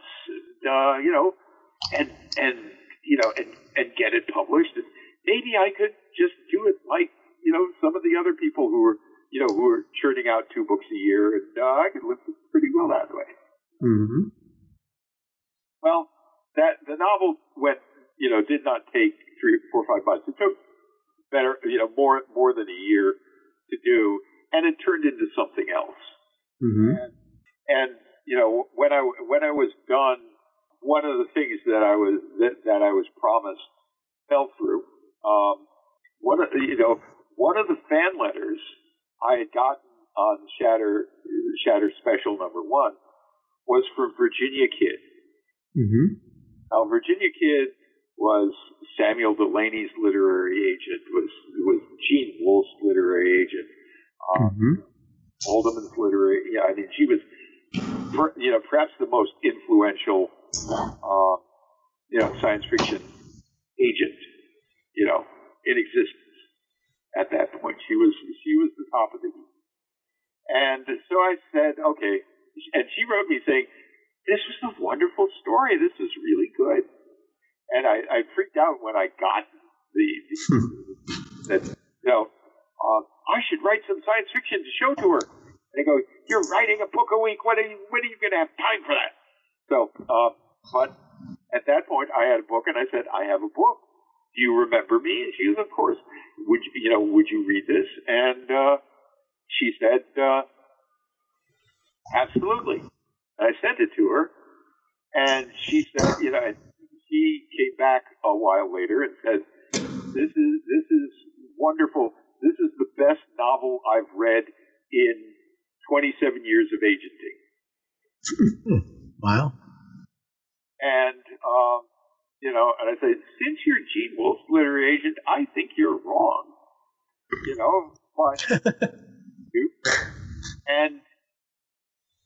and she couldn't sell it. Oh, wow. And and they were all, and I got the rejection letters, but and one of the high blows of that was that because Virginia Kid was a decades-long friend of Julie Schwartz, Julie became one of my real friends. I was still going to conventions, so and so forth. But she tried to sell it to Alfred Knopf, which is how much she thought of it. But they go, "We do not do science fiction," and so forth. But she tried, she kept trying. But no, people were going back and saying, "Well, this is really impressive, but it's really strange." So, so it never got sold. And so I was naturally, kind of devastated over that. But, all of that digital production work, that really good paying digital production work beckoned, and I pretty well did that. It still exists, and, will one day show up. But, so I ended up doing that, and, and was writing a little bit of this and a little bit of that just because I just couldn't stop. Mm-hmm. And when the economy, when 2008 showed up and the economy started going into shit, and so did digital production. I got approached by Connor Cochran, who was a friend. Connor, known as Fref back in the day, and he said, "Well, we're going to do a graphic novel of The Last Unicorn. Do you want to write it?" And I go, "Yeah." And Last Unicorn was one of my favorite fantasy novels. Mm-hmm. 2 or 3 copies out of it, and so forth, and loved the animated film, which, the animation wasn't great, but Eagle had written the screenplay himself.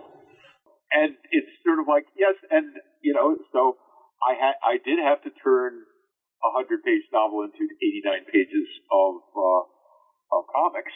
Mm-hmm. Not easy, and I was doing it, and every page, was going by Peter Beagle. Mm-hmm. No pressure there. No, not at all. Yeah, not at all. And I go, come on, say something wrong about it. You say something, he was wonderful. Being polite, Anyway, so we did that, and, it got on the New York Times bestseller list for graphic books. And, Nice. It did well, but, I was pushing for a sequel to it, well, not a sequel to The Last Unicorn, but I said, look, Renee and Ray, who had done the artwork, and, it's a spectacular book. I say, look, and this is where I said, why don't we adapt something like Lord Dunsany's The King of Elfland's Daughter? Mm-hmm. I know how to do it. And so forth, and have me, and you can go and say, now, from, the same team that brought you the New York Times best-selling Last Unicorn here, The King of Elfland's Daughter, and, and on the title alone, you should be able to sell it. Well, nobody listened to me. I don't know. Huh. But, then other personal stuff intervened, helping, take care of my mom, so forth. But gradually we also, First Comics was starting up, and Alex Wall said, you want to do a graphic novel with Black Flame? And I said, yes, absolutely. And but Tom Sutton had passed away, and we were like, how could we him? And I said, well, my first thing was, I think Kelly Jones could do it, but I don't know how to get in touch with him, because at that point Kelly had no internet presence whatsoever. Mm-hmm. And, so it's sort of like, I think he'd be up for it, but, and I tried talking to, Doug Mensch, it's like, no, I tried talking to Mike Barron. Nobody had any contact information for me. And then, and so I said, Alex, who I'd really love to do, but I'm kind of scared to work with? He goes, who's that? Alex Nino. Mm. And, and it's like, yeah, I know what you mean. In the 70s and 80s, he was doing all this unbelievable, wild stuff. And, it's kind of like there's this graphic novel from DC called Space Clusters, which, if you've ever tried to read it, it's like, it's gorgeous page after page of art, but what's going on is kind of difficult to tell. And I know the writer, Arthur Byron Cover, was pretty well just by this. He was not really, experienced comic book writer, but, and it's like, God, does it look good. And he did an adaptation of Harlan Ellison's Repent Harlequins as the TikTok Man. Okay. Where he dispensed with things like panels. You should go and try to find the artwork. It's just unbelievable. So so I said, I know, but can I not get drowned by Alex's work? I would just love to do it. And and Alex went, well, he has a webpage. So, within a couple of hours, Alex had agreed to do it. Oh, wow. And then what happened was Connor, who had become my agent, said, oh, shit. And, I'm sorry. It's okay. And he just went to the DC Comics accounting department and asked for Kelly Jones' address. Mm-hmm. And, and of course they gave it to him. because he's still got checks, and Kelly went, oh my God, oh, I really want to work with this, and so forth. And I'm going, now what do I do? I've got two, and how could I say no to either of these people? But then I said, well, I have two universes. I have the Nightmare universe and I have the Miracle universe, and I'll give them a universe apiece. Huh. So, but and then it took a long time to get out, and unfortunately, and I think it's because Ken Levin, publisher of First, still hates Diamond Distributor, and did not go through them, so nobody tended to know it was out. But this amazing book that never really got reviewed, and I'm going, it's like I can deal with you, saying, at this point, didn't you used to be Peter Gillis, or something like that, you haven't done anything in so long, but there's Alex Dino and there's Kelly Jones, who is a current god of comics, and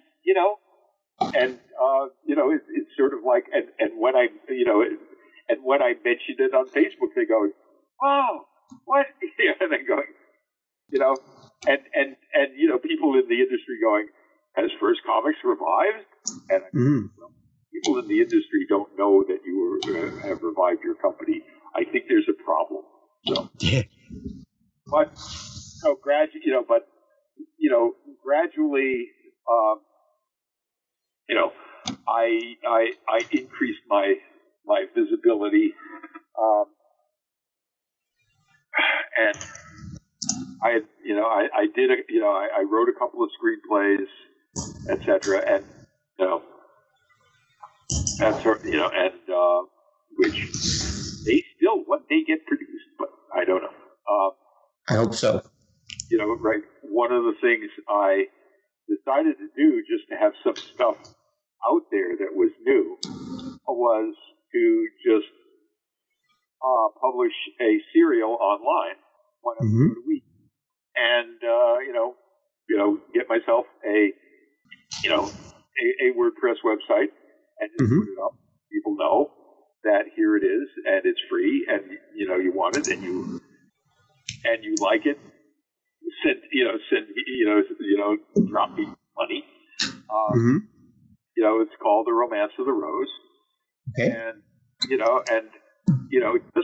just me, prose, and because I was tired of doing proposals and that sort of thing for stuff, even if I got paid, that were were not in evidence out there.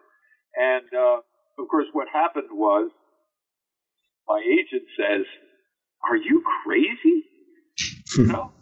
What are you doing?"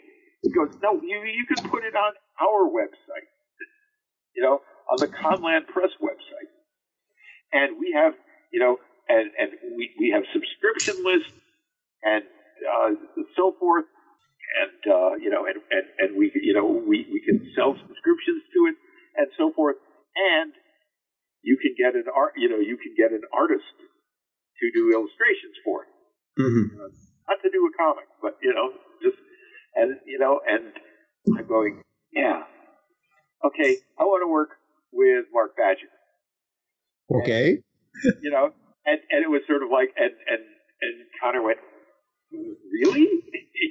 It's like, yes, really. Oh, and he was obviously thinking of somebody, some of my, more conventional comics friends. Ron Friends or Brent Anderson or somebody, like that, but no, Mark Badger, you know how good he is. And so we, and he goes, okay, you're the boss. And, so I started putting it out. Episode a week, beautiful full color illustrations by Mark, because he's not bound by print or anything like that.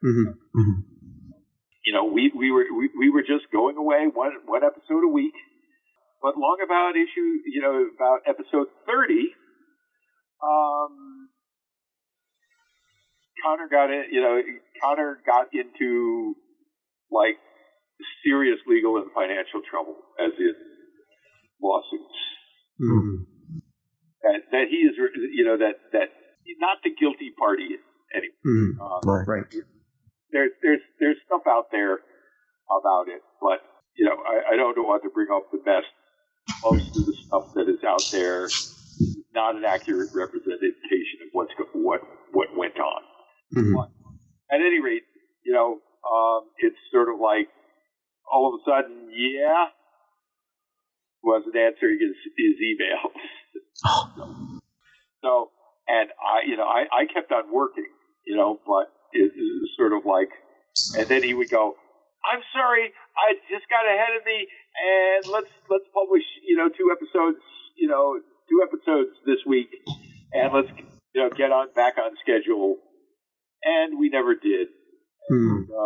It went down. So, now, do you still own the copyright for that? Yeah. No, I own everything on it. The thing was, I'm going, this is supposed to be foolproof. This is just supposed to be me. Right. No public, no licensor, no nothing, but it would be out there. Right.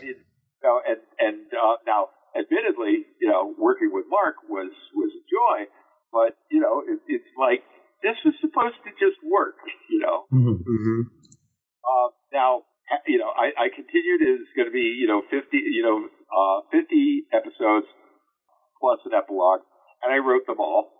Right.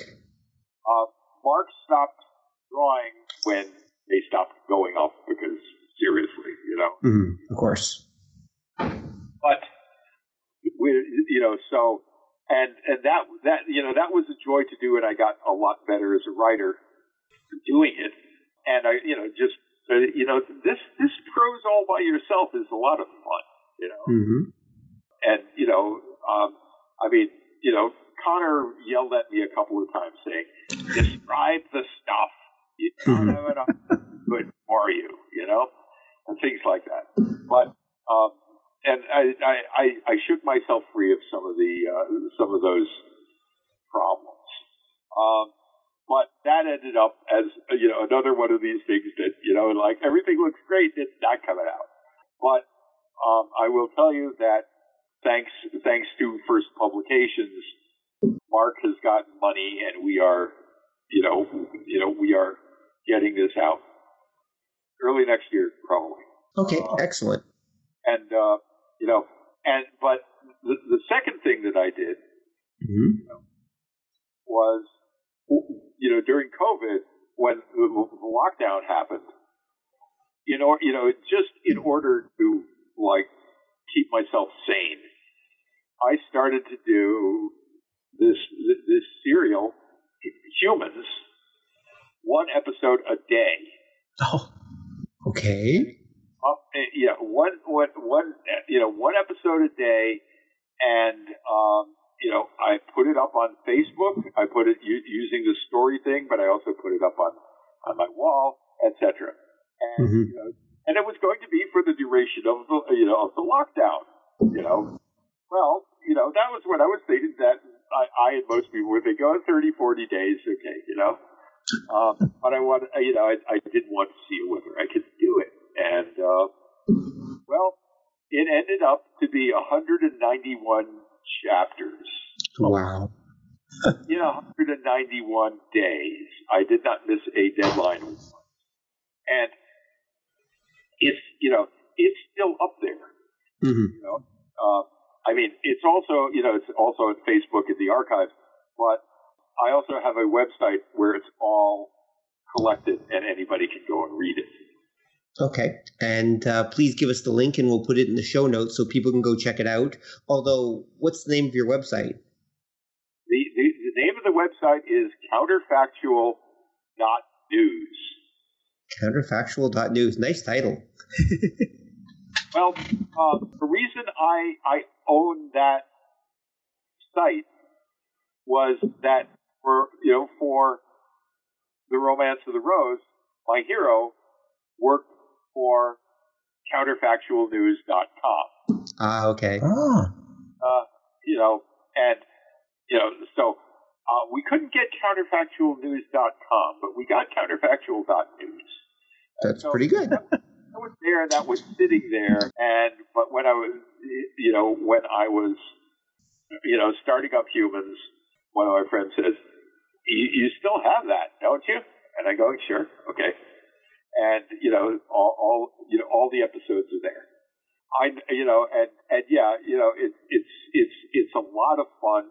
It gets pretty complex after a while. Mm-hmm. It's basically a multi-dimensional adventure story. Okay. Young her father, who are trying to discover whether or not they're actually twins. Okay. Because they meet this giant capybara from another universe, and he says, "Well, in our universe, you guys are engaging cartoon characters." So, anyway, that's all. Okay. I think people should definitely go check it out. Actually, we should probably start wrapping this up. So Don, did you have any other questions for Peter? I got kind of two. One that I've always wondered is, where did Blaze Barlow come from?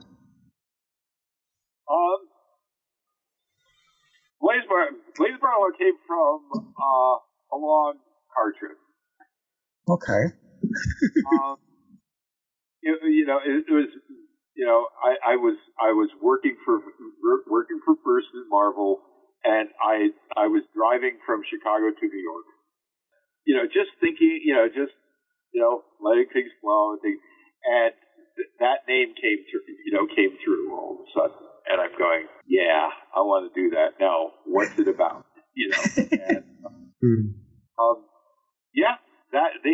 That's basically where it came from. It has a lot of themes that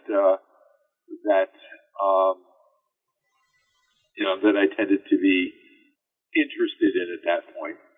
And it was something that, I wanted to do with Kelly Jones. Mm-hmm. It was kind of weird because, Kelly is not really known as a humor artist. Yeah. And so, in order to do that, I really started sort of, goofing it up. Okay. And, getting him to loosen up and getting just a little bit less, conventional. I mean, that's not what we're doing by to Kelly. And the first episode came out, and then Marvel lowered the boom, saying, "You are not going to do any more of this." How come? All right, and they handed it to Barry Crane, Chicago friend, at first, and Barry is a humor artist, and so it just went completely off the rails, because I was doing, far goofier stuff than I usually do in order to get Kelly to work, and now I was working with a guy who does funny stuff anyway. I'm going, oh, this is nuts. So, and we only did 6 issues. I wanted to do more. Hadn't done her origin. Yes, you heard that. Wait, that pronoun? Blaze is a girl? One of them is. Oh, okay, good point. And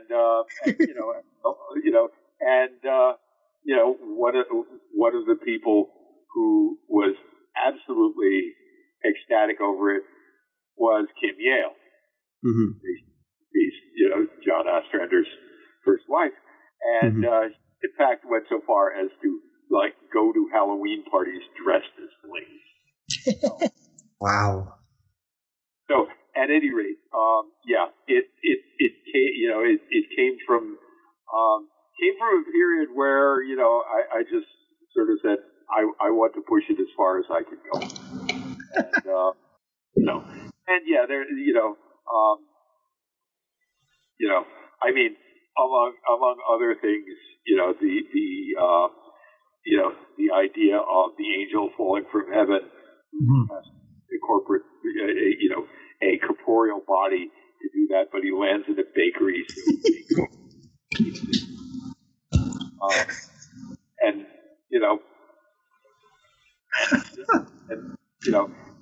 it's sort of it's sort of like and then and of course the reason why the reason why he's being chased by the Apocalypse Squad, angels with with bandoliers and big guns, was because he has stolen the dice of God, the dice that he doesn't play with the universe, right? And and God won. And so the last episode is called Paradise Regained. So, anyway, yeah, this is it, and God, I love that, and I did write,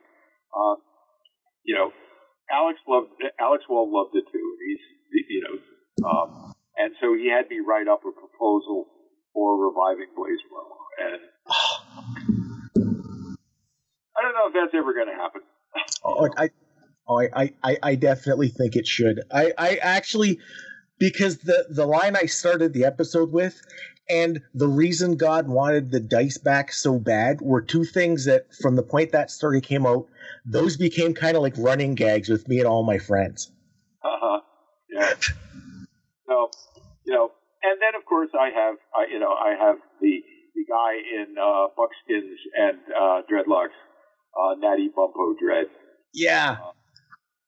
And I think the first use of the phrase "apocalypso now," right? And it's become kind of popular, but I think I was the first. I do believe you. The only one I think might be able to contend that is there's a Judge Dredd story. Yeah. I think it's I think it was in Judge Dredd, but it was later. Yeah, I do think that would have been like a year after First Adventures came out, if I remember correctly. And it no, I just had there's all these tremendously bad ideas that I got. I mean, basically, there's one big villain that. Who is this, big evil blonde guy whose name is Wrong Hands.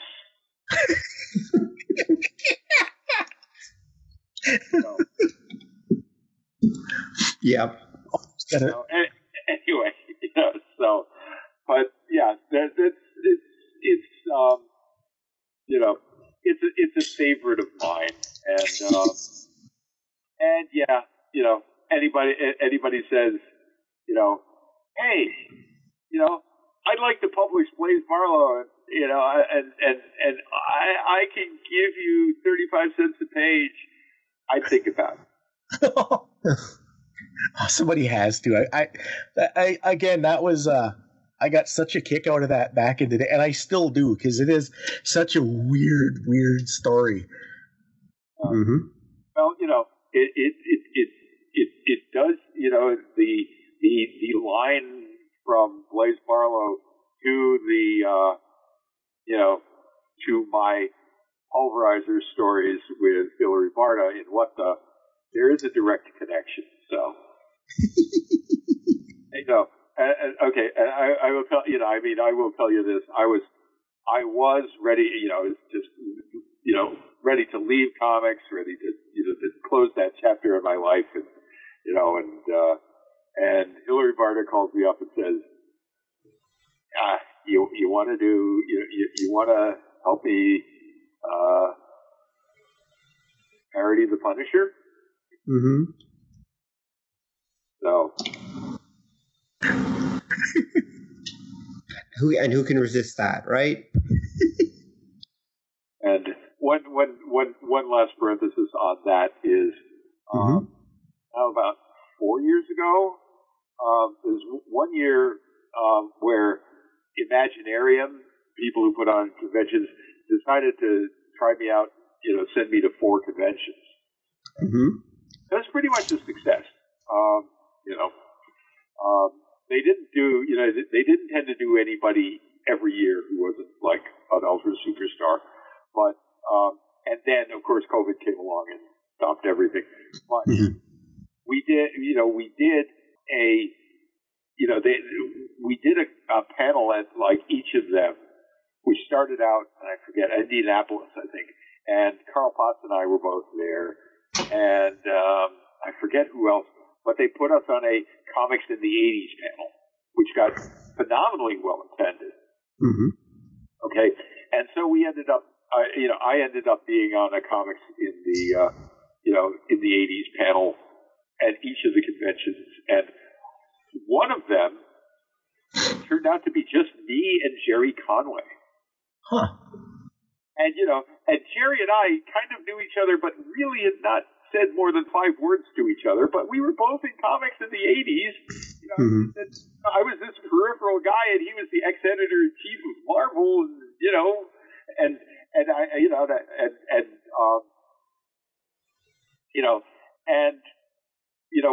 what I said to him is like, should we, introduce, ourselves and say, hi, I created the Punisher, and I said, hi, I parodied him,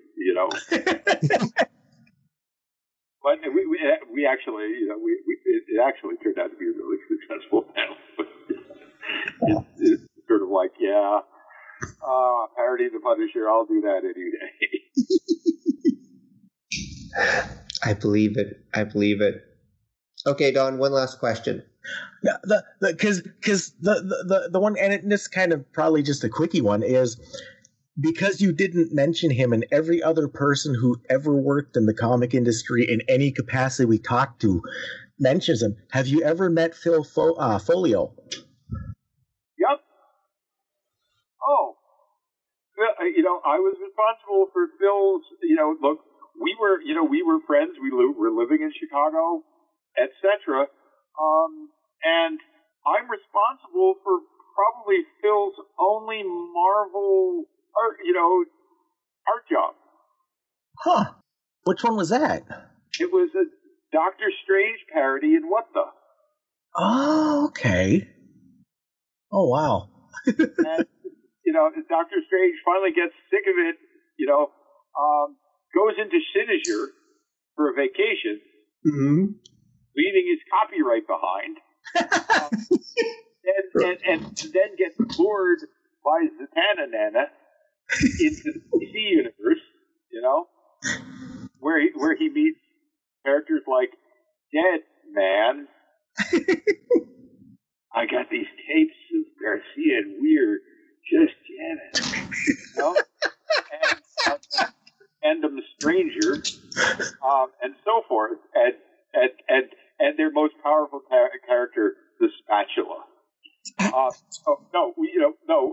We worked together, and we lived in the same city. We went to each other's parties and stuff like that. And yes, we worked together on at Marvel, and I think it was due to the combination of I think it was also due to Carl Potts, not Carey. It's like, sort of like, I think that was, I'm not sure, but I think that was the only time Phil ever worked for Marvel. So. Yeah, because I can't remember. I know he did a few things for DC, but that's, I don't. Yeah. The Angel and the Ape. Yeah. Yes. And Stanley and his monster. Right. And I think wrote Plastic Man that Hillary drew. So, Hillary Barda. Yeah, I think. Man, that guy gets around so much. Holy smokes. Yeah, right. But, the reason Don is asking is because it seems like Phil Folio is the Kevin Bacon of comics. Everybody is a couple steps away, or one step away anyway, from Phil Folio. Yeah, could be. I mean, it's Well, I mean, Phil really had, feeded both worlds. Mainly, I mean, Hugo Award for Best Fan Artist, I believe. Or first funny fan artist, I don't know, but at any rate, very much a science fiction convention type of guy, but also did, it's kind of like, he did, I'm doing, so this is bad, but, he worked with, the people who did Starblaze editions. Oh, yeah. And the covers for Robert Asperin's Myth Adventures, which turned into Adventures Comics, which fell through. Yeah. And so, pretty prolific, and he's an interesting fellow. Okay. On that note, I think we're going to finish up for tonight.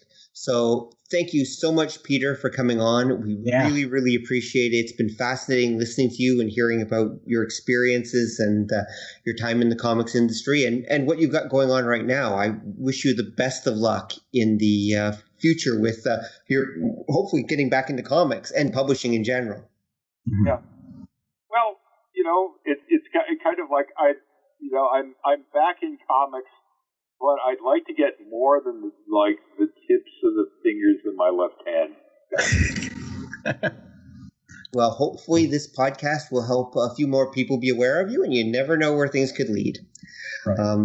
And thank you, audience, for listening. Please tune in next month when we'll be interviewing another guest who's almost as interesting as Peter. Almost. Take care, and if you have any questions or comments, please drop by obeythedna.com to leave questions or whatever in our show notes. So thanks again, Peter, for coming on. Thank you, everyone, for listening, and good night, all. Good night. It's fun.